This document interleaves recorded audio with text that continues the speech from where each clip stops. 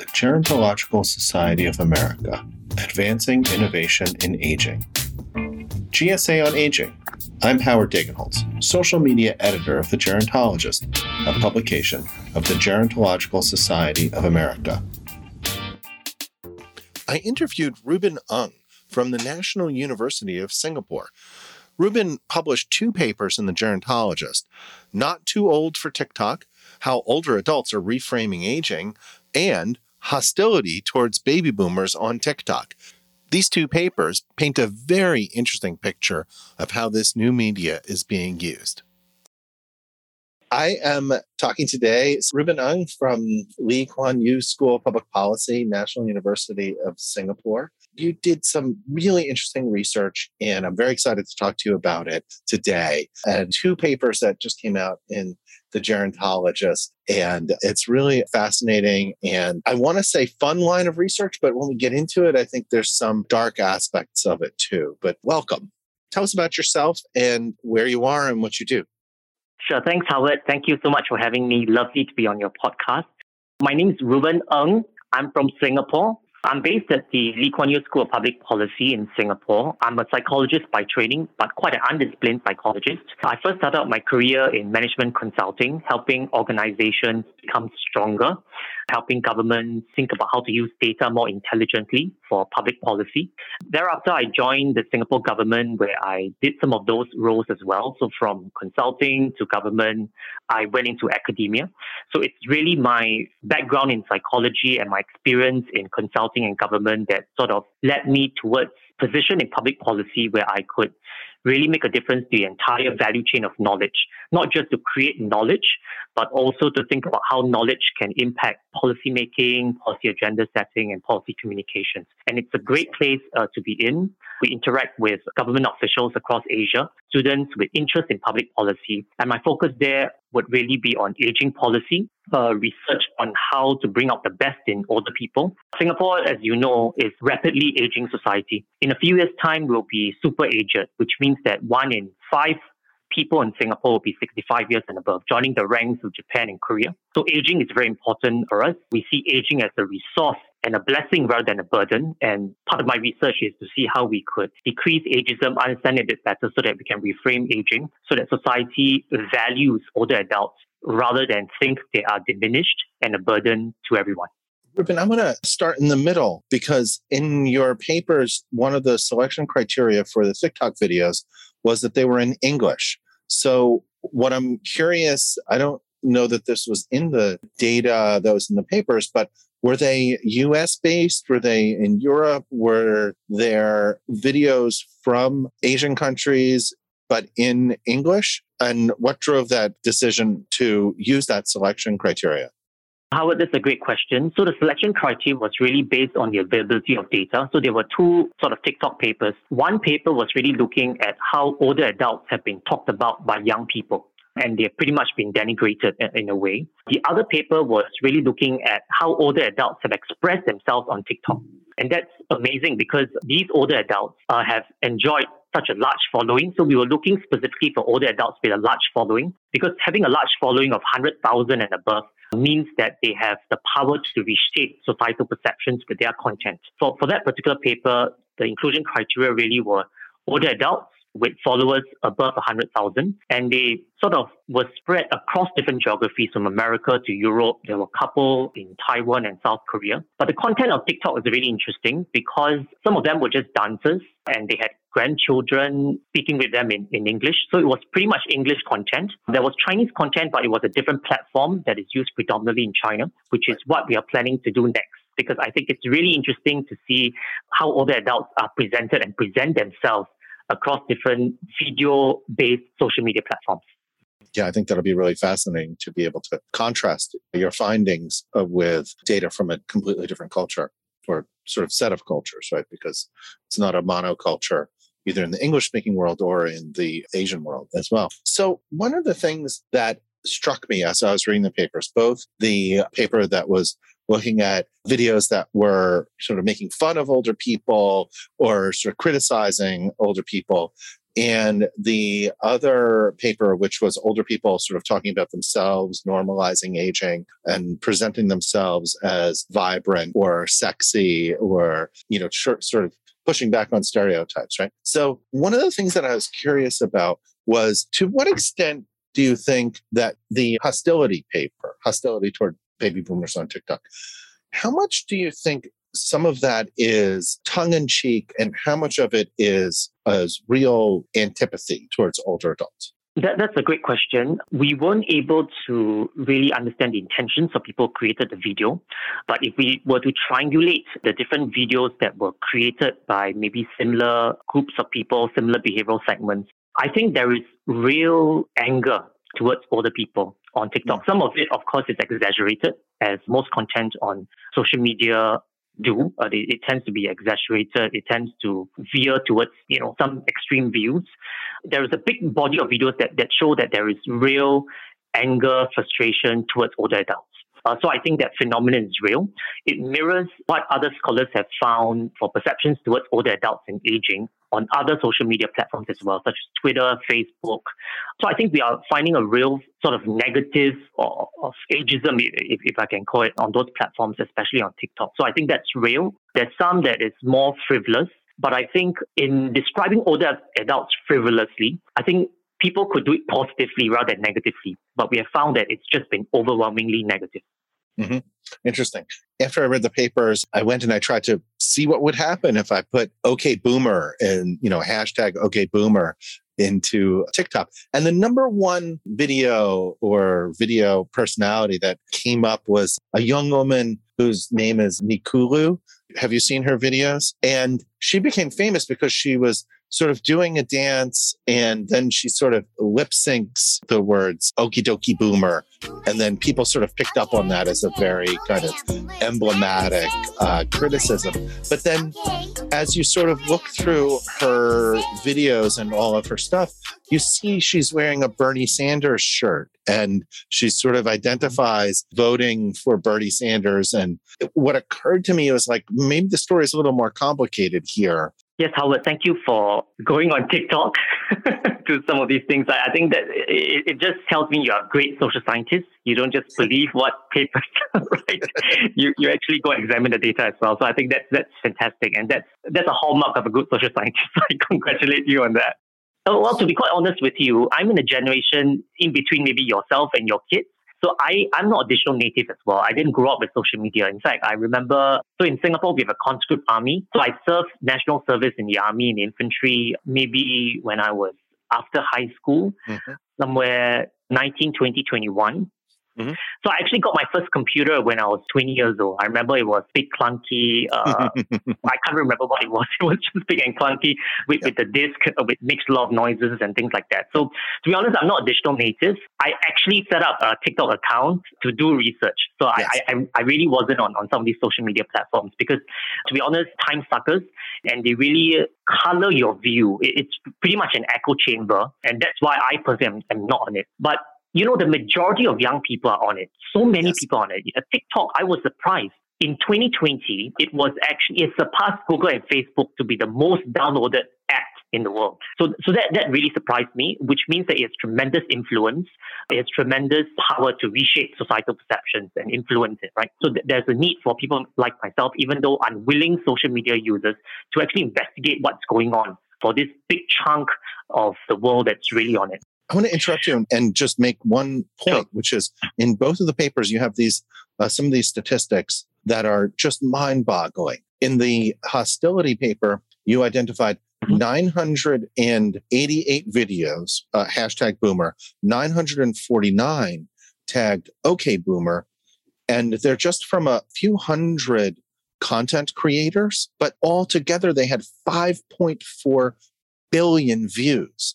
I mean, that's just mind-boggling, how many people are looking at these things. And obviously they're looking at them over and over and over again because that's a huge numerator. And the number of video content creators is so small relative to the number of watchers. That's really fascinating. So I understand what you're saying here, which is this is a very important media and medium where a few opinions reach a lot of people. Yes, Howard, you're absolutely right. That's a really astute observation. People who watch it, sometimes they watch it over and over again and they share it as well. Yeah. So it really expands in your social circle, and whatever is perpetuates, within your social circle. And it's really interesting. I mean, on one hand, there are criticisms that we are only looking at for a few thousand content creators creating so much impact. Right, that's the criticism. Is that really representative of wider societal perceptions among people that age group? I choose to say a different way. Number one, I mean, they have an amazing number of viewers, so they have the power to shape societal perceptions and influence it. Unfortunately, in this case, in a hostility paper, very negatively among young people.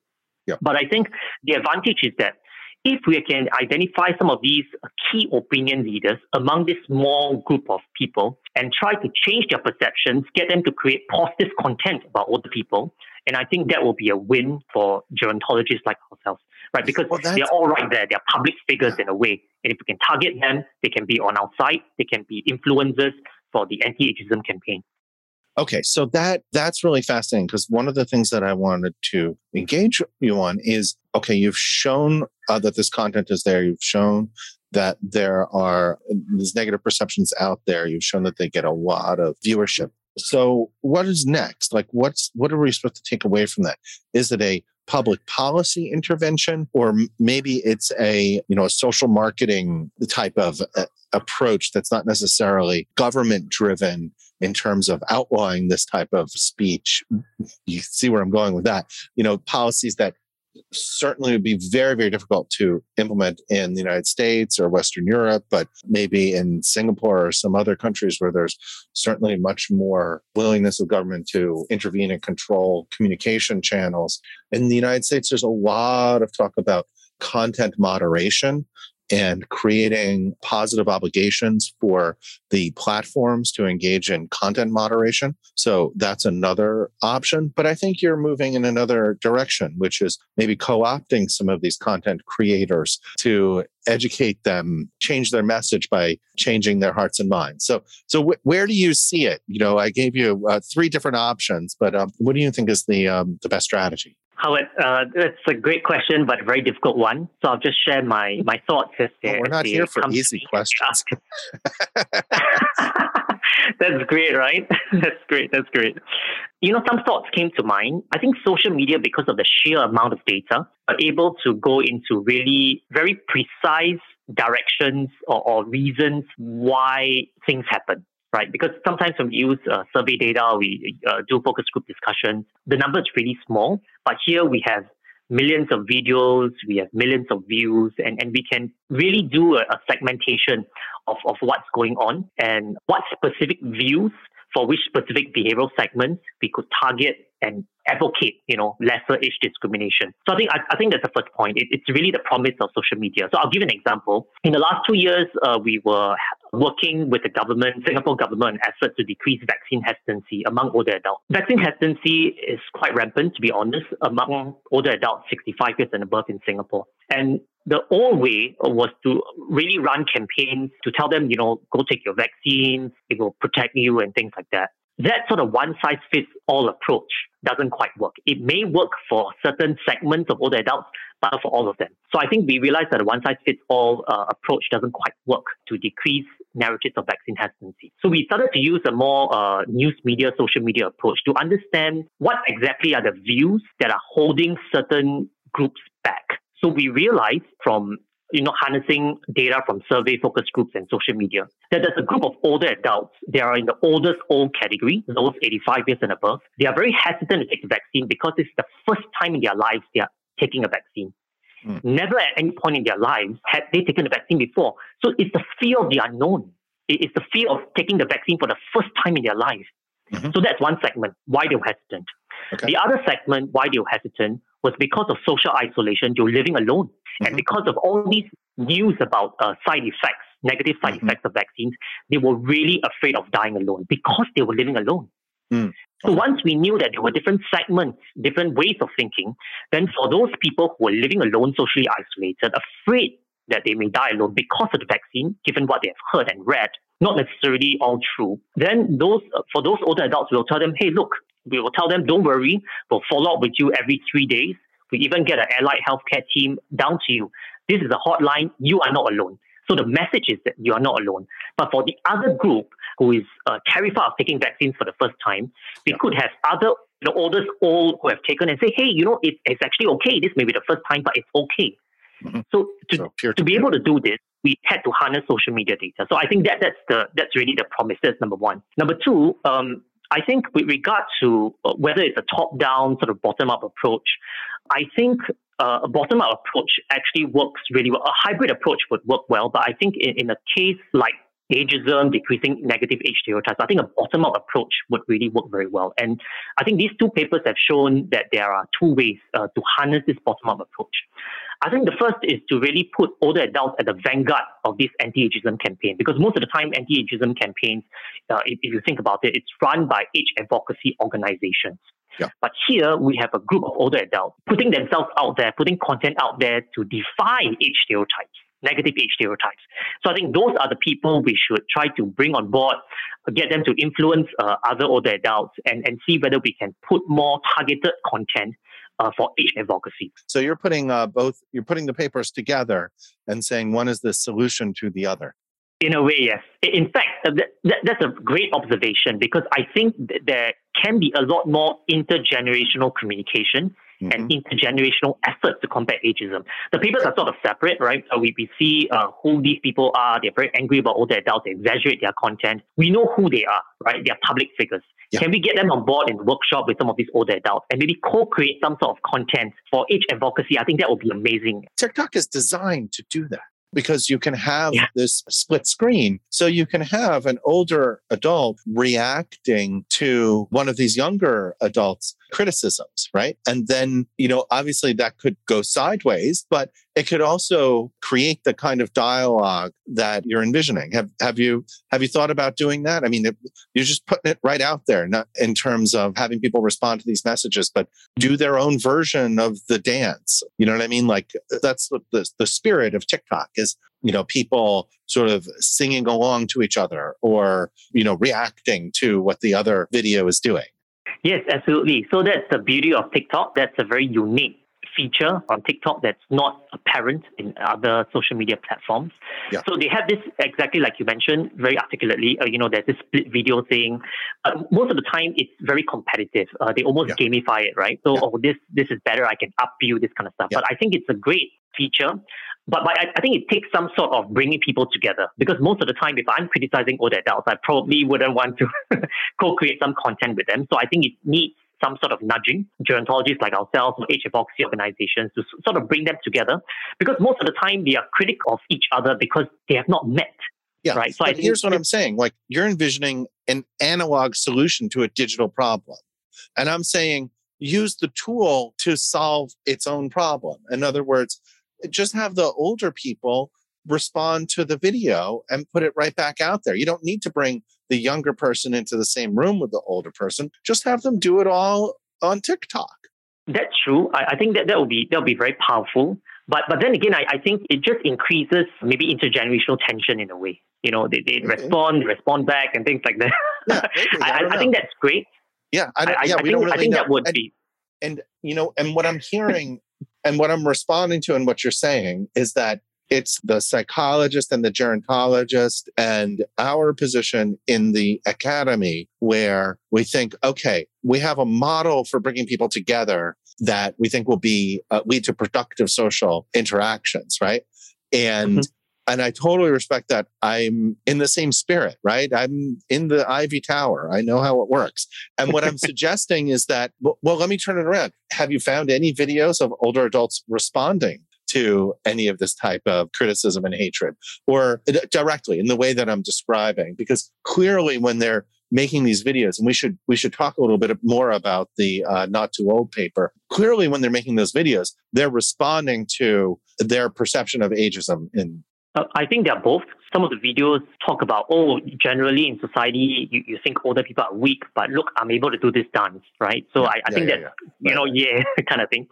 Some of them do actually do that split video thing. They actually respond to certain videos and say, no, that's not true and things like that. So that's happening. But since we did the analysis about a year or so ago, I think there's so much more data now on, this sort of intergenerational interactions. So I think that could be actually a great idea for another paper, just looking at those split screen stuff, older, younger, or younger, older, analyze it and see how they're combating, because they're doing it real time, right? And maybe we can learn a thing or two about how they combat age stereotypes. Yeah, I think that's really fascinating, to sort of harness the energy to actually be positive and put out some positive messages. So let's talk a little bit about the Not Too Old for TikTok, because I will confess, I actually made a TikTok video. You could find it. I had a lot of fun doing it. And I had a little bit of consultation from my daughter on how to do it. But I'm not by no means thinking that I'm a star or have mastered the medium. Yeah, Howard, most influencers start with just creating a video or two, right? We're not sure whether it works. It's how everyone starts. Yes. You may have a great alternative career. Oh boy. on TikTok. Mm-hmm. We could start something together, this intercontinental thing. Yeah. So anyway, this Not Too Old for TikTok looks at how older adults are really reframing aging and putting themselves out, defying age stereotypes. And first of all, the first thing that surprised me was how influential some of these older adults are on TikTok. You never imagine that, a platform that's dominated by young people would have stars that much older. So I think that's the first thing that struck me. And that was something that thrilled me a lot, right? It was really wonderful to see all of that happening. And the other thing is that some of these social media influencers who are older adults, there's just so much following, or almost as much as some of these younger stars. So I think what we are seeing here is that a lot of companies, a lot of organizations are coming to these older adults to say, look, can you help create content for us? But the amazing thing is that these older adults, because they're at that stage of life that they could even care less about whether you're paying more or less. They just do something that they like and do something that's purposeful. So a lot of content that we see from older adults really comes from the heart, and it fulfills some sort of social purpose, right? Because they see a lot of negative age stereotypes against them in real life and on social media. So they are really at it out there, coming from the heart, right? So the content is there. And I think what's great is that because most of the time, other social media platforms are text-based, like Facebook or Twitter. It's all text-based, right? So that you can't really see the complete expression of a particular person. I mean, it's one thing to say, I can walk very well, I'm not frail. It's another thing to actually show it.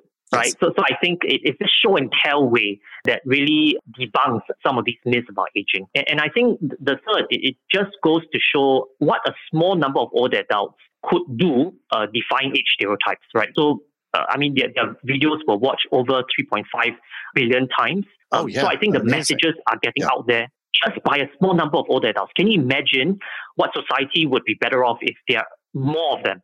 So I think that gives us that hope to really put older adults at the vanguard of this anti-ageism movement. So, Reuben, I'm curious about the content, because you went specifically looking for content that was, defying stereotypes, right? And tackling some of these ideas head on. But one of the things that I'm curious about is whether some of the same content creators, or maybe whether there are other content creators who are older adults, similar demographic to the people that you identified in the study, who are putting out content that's not about aging per se, but just putting out their own movie reviews or dances. They're not self-consciously saying, hey, look at me doing the dance and I'm 85, but just doing the dance or talking about a movie or, making fun of a celebrity or telling a joke, which is what a lot of the social media is about. And I'm wondering if in doing this research, you identify content like that. I understand didn't meet the inclusion criteria for the analysis, but I'm curious about what else is out there and what else does this content look like that older adults are producing? Thanks, Howard, for that question. So you were right. We only focused on videos that had the older adults explicitly talking about aging. And so because of that, quite a bit of videos were not included. So when we look at this excluded content, it can be as frivolous as saying that, oh, this is how my day was. I'm eating sushi for lunch. I'm combing my hair, things like that. It's just amazing what's out there on social media, that these older adults are creating. And the other things that didn't make it, part of it, frivolous content. Some of the rest are quite political. So they were denigrating different parties. Yeah. That's why, when I looked at this, so it's really interesting you ask about this excluded content, because it got me thinking whether there's ageism on partisan lines. Hardcore conservatives, have different ageist views compared to liberal older adults, right? So this got me thinking, because it's a lot of political content, but nothing about aging per se. So we see quite a bit of that. And while there are some other videos showing older couples just quarreling, and they're just videotaping that interaction. It's nothing to do with aging, but I think that's interesting content about spousal relationships. But we didn't have quite enough of that to do some analysis. There's also a group of videos about grief, right? So some of them made it, some of them didn't make it, but they were just talking about how it's like to lose a loved one and how they use TikTok to actually cope with that grief. So that was pretty interesting, because TikTok has these different features where you can, there was one video I saw about this older adult grieving the loss of her husband. I think that there was this magic ball, and then she asked this magic crystal ball, oh, is he okay? This magic crystal ball said, yes, he is fine, and she got really happy, and that sort of helped her cope with her grief. So interesting content there. Not everything was excluded, but excluded ones were really interesting as well. Yeah, that is very interesting. And that seems like a potential rich data source for additional research. So, Reuben, tell me, what are you working on now? What's next on your agenda? Sure. I always have too much on my plate. So, So there are quite a few things I'm thinking about. Our team's research is really about three things. The first is we want to carry on looking at different platforms and understanding what's the nature of age stereotypes on those different platforms. So in this vein, the next exciting thing I'm working on is to look at patents. So there are a lot of patent data. These products, whether it's patent pending or these are patent awarded, targeted at older people. So I want to track the trajectory of innovation in the aging sector. Right? So when I'm doing that, so my intention was really to track the trajectory of innovation. Gosh, but what I'm seeing, there's so much ageism, in how patents are written. Wow. They really denigrate older adults. We want to help. It's almost like you want to turn an older adult into a teenager. There's so much ageism there. So I was just shocked.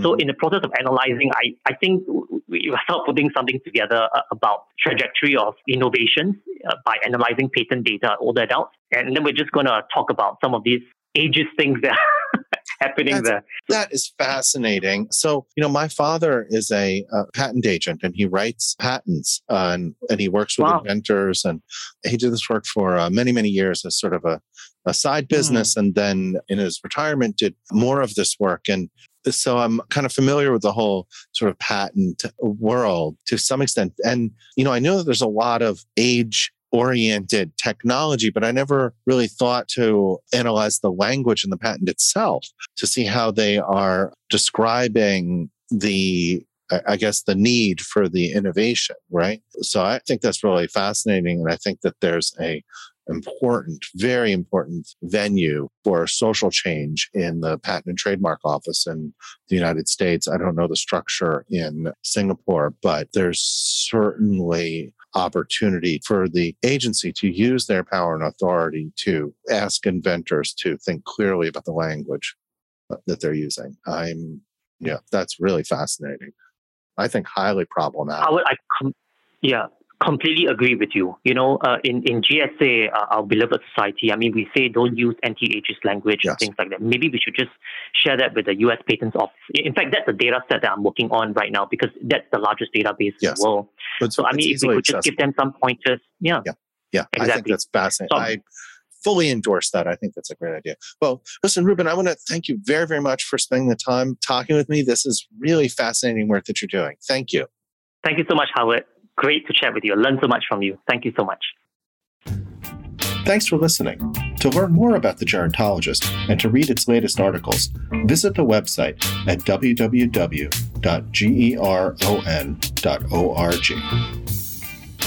The The Gerontological Society of America was founded in 1945 to promote the scientific study of aging, to encourage exchanges among researchers and practitioners from the various disciplines related to gerontology, and to foster the use of gerontological research in forming public policy.